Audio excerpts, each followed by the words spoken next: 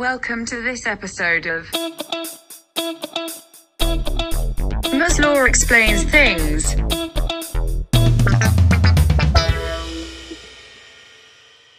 Hi, and welcome back to another episode of Law Explains Things. So in this particular episode, the topics that we're going to take a look at are macroeconomic goals and policies. The evaluative question for today is: discuss the likely impact of an aging population on labour markets in the global economy, and the relevant concepts are the applications of demand and supply analysis to real-world markets as well as the aggregate demand and aggregate supply model. So this particular episode is focused on the theme of aging population, and I think, as you know, it's quite a popular theme, number one, and it has very wide-ranging implications not only within the labour market but also the global economy in terms of competitiveness, etc. So the article that we're going to look at today is actually from Financial Times, right? And it's actually talking about the impact of demographics on markets and the effects of aging. Right, so there's going to be definitely more people who are retiring, there's going to be a graying of the overall population, and because of the shifting demographics, it's going to have an increase in proportion of aged people within Western societies. Because of that, I think what's quite interesting from the article is that there's a lot of implications on the labour market in terms of the effect on wages, right? And by wages, we can also link to short-run aggregate supply in terms of the cost of production.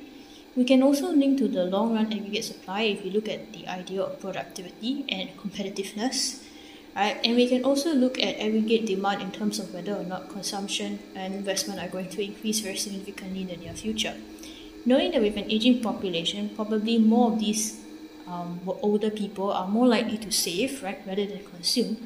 It is not to say that consumption itself is declining, but it's that it's increasing more slowly, resulting in a global economic slowdown.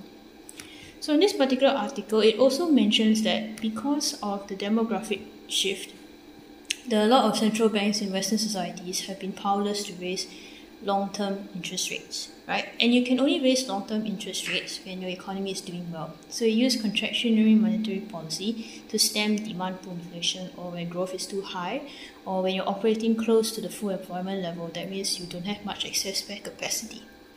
In this case, you can't raise long-term interest rates because growth is already quite low. That means you're probably quite far away from the vertical section of the LIAS. And the result, right, they actually have very limited scope of using this type of policy. So this particular changing age structure, in particular, we're looking at the US in this article, right, suggests that there's a lot of low investment. And because of that, even low interest rates are not enough to stimulate investment. And there's low output growth, and the US economy is entering a new normal, right? So the article mentions that an increase in the average age of the population is likely pushing up household saving in the US economy. And there's also widespread agreement that because of the aging of these populations, right, has contributed to historically low interest rates, right? So because the societies, I think, change, right, in terms of the number of older people, we already know that growth is going to slow down from the AD and LIAS perspective. Production costs are going to increase if wages increase in the labour market, and there's also going to be deepening income inequality, right? So the question now is also whether the world can escape from this possible fate of low yields and low growth, right? So besides the fact that the aging population has like direct impacts, right, on AD and AS, so AD is increasing more slowly, AS is also increasing more slowly, there's unemployment, there's even structural unemployment because of the aging population. Maybe they are less willing to acquire new skills, so any supply side policy that has to do with labour retraining is probably not going to be very effective due to the low level of receptiveness.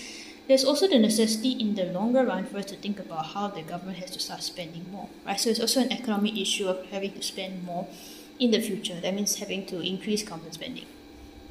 Another problem is that there's going to be less tax collected if there's going to be less working age population available in the economy. Right, so for example, if some of the older people are retiring, right, and younger people do not replace them in the workforce, the tax base is going to start to fall.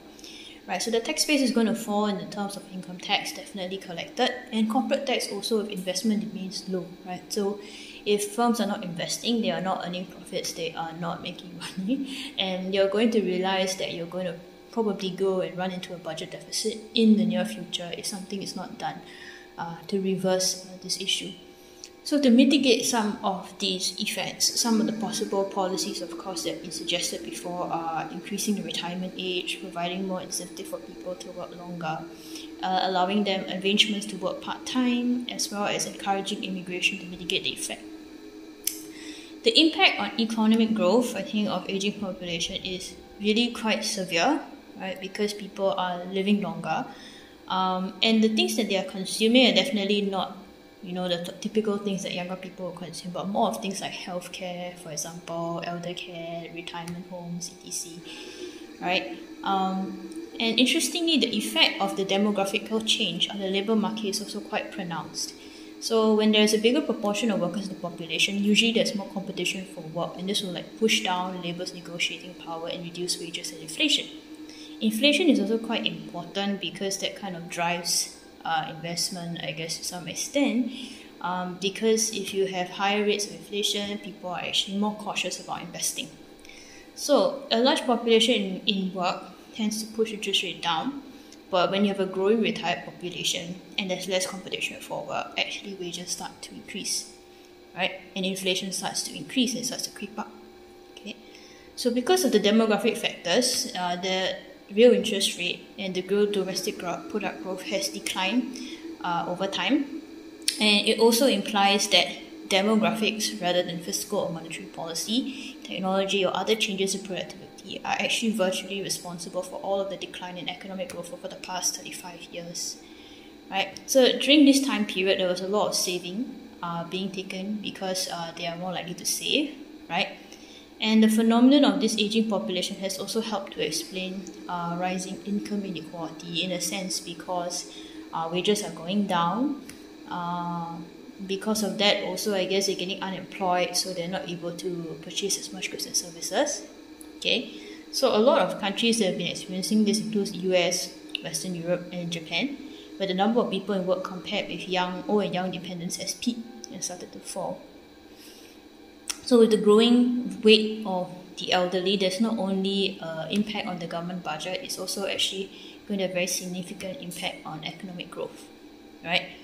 So interestingly, the kind of response that people can take are our normal types of policies, which are fiscal and monetary policy, right? But the scope to use conventional monetary policy during such a cyclical downturn is more limited because of things like the zero lower bound and the unwillingness of consumers and firms to borrow to consume and invest, as well as for banks to lend, right? So because of that, right, conventional theories, even though they may suggest that using monetary or fiscal policy can increase aggregate demand, is likely not going to have a very significant impact, and it's going to last for quite a long time.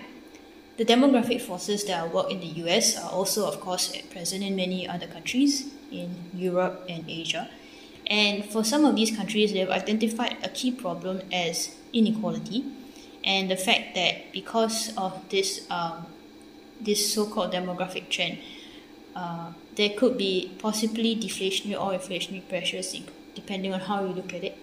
So the deflationary pressure comes from the fact that the AD may fall in the future. Maybe it's increasing more slowly, so that's probably not such a bad thing. But if it decreases, there might be deflation. And if SRAS increases, there's cost push inflation. So there's a few different things that are happening at the same time. But as long as we are clear in our explanation, there's no big issue, right? But there's also some counter arguments. I mean, it's like not everything is negative. There are some positive impacts because people say that because people are living longer, right? So increased consumption towards the end of their life. For example, they want to maybe invest more in housing. Aging will mean increasing investment in housing, and that may be a good thing for the property market to some extent as people start to acquire more property in view of the fact that they're going to live longer, right? So whether or not society is prepared to deal with an aging population, of course, is another issue because of the way government spending and the redistributive mechanism is actually set up, right? So I think in terms of preparing certain economies, it's important to ensure that spending for healthcare continues to increase, but also that there is enough effort being put into boosting population growth rates to ensure that there's some labor force replacement, right? So I think this particular question is quite broad in terms of its scope, right? But I think it's important also for us to take note of the wide-ranging micro and macro impacts and try to link what is happening in the labour market to the global economy, and that is mainly through the short-run aggregate supply. Okay, so just a final reminder before we end. The link between the labour market and SRAS is the wages, right? So something must have happened to the demand or supply of labour, changing wages, and therefore changing the cost of production of goods and services. Because in order to produce goods and services on the production side, we need a whole host of inputs, each of which we need to know what the factor prices are. So if you go via that mechanism, you will not have any big issues, right? So I think it's important for us to also draw a clearer link sometimes in our discussion between the labour market and the global economy. So the aging population is a very big issue, and I hope that you continue to take some notes about this particular episode also, as well as from this particular article. So thank you, and I'll see you in the next episode where we'll be looking at some micro topics, demand, supply, and firms and decisions. Thank you.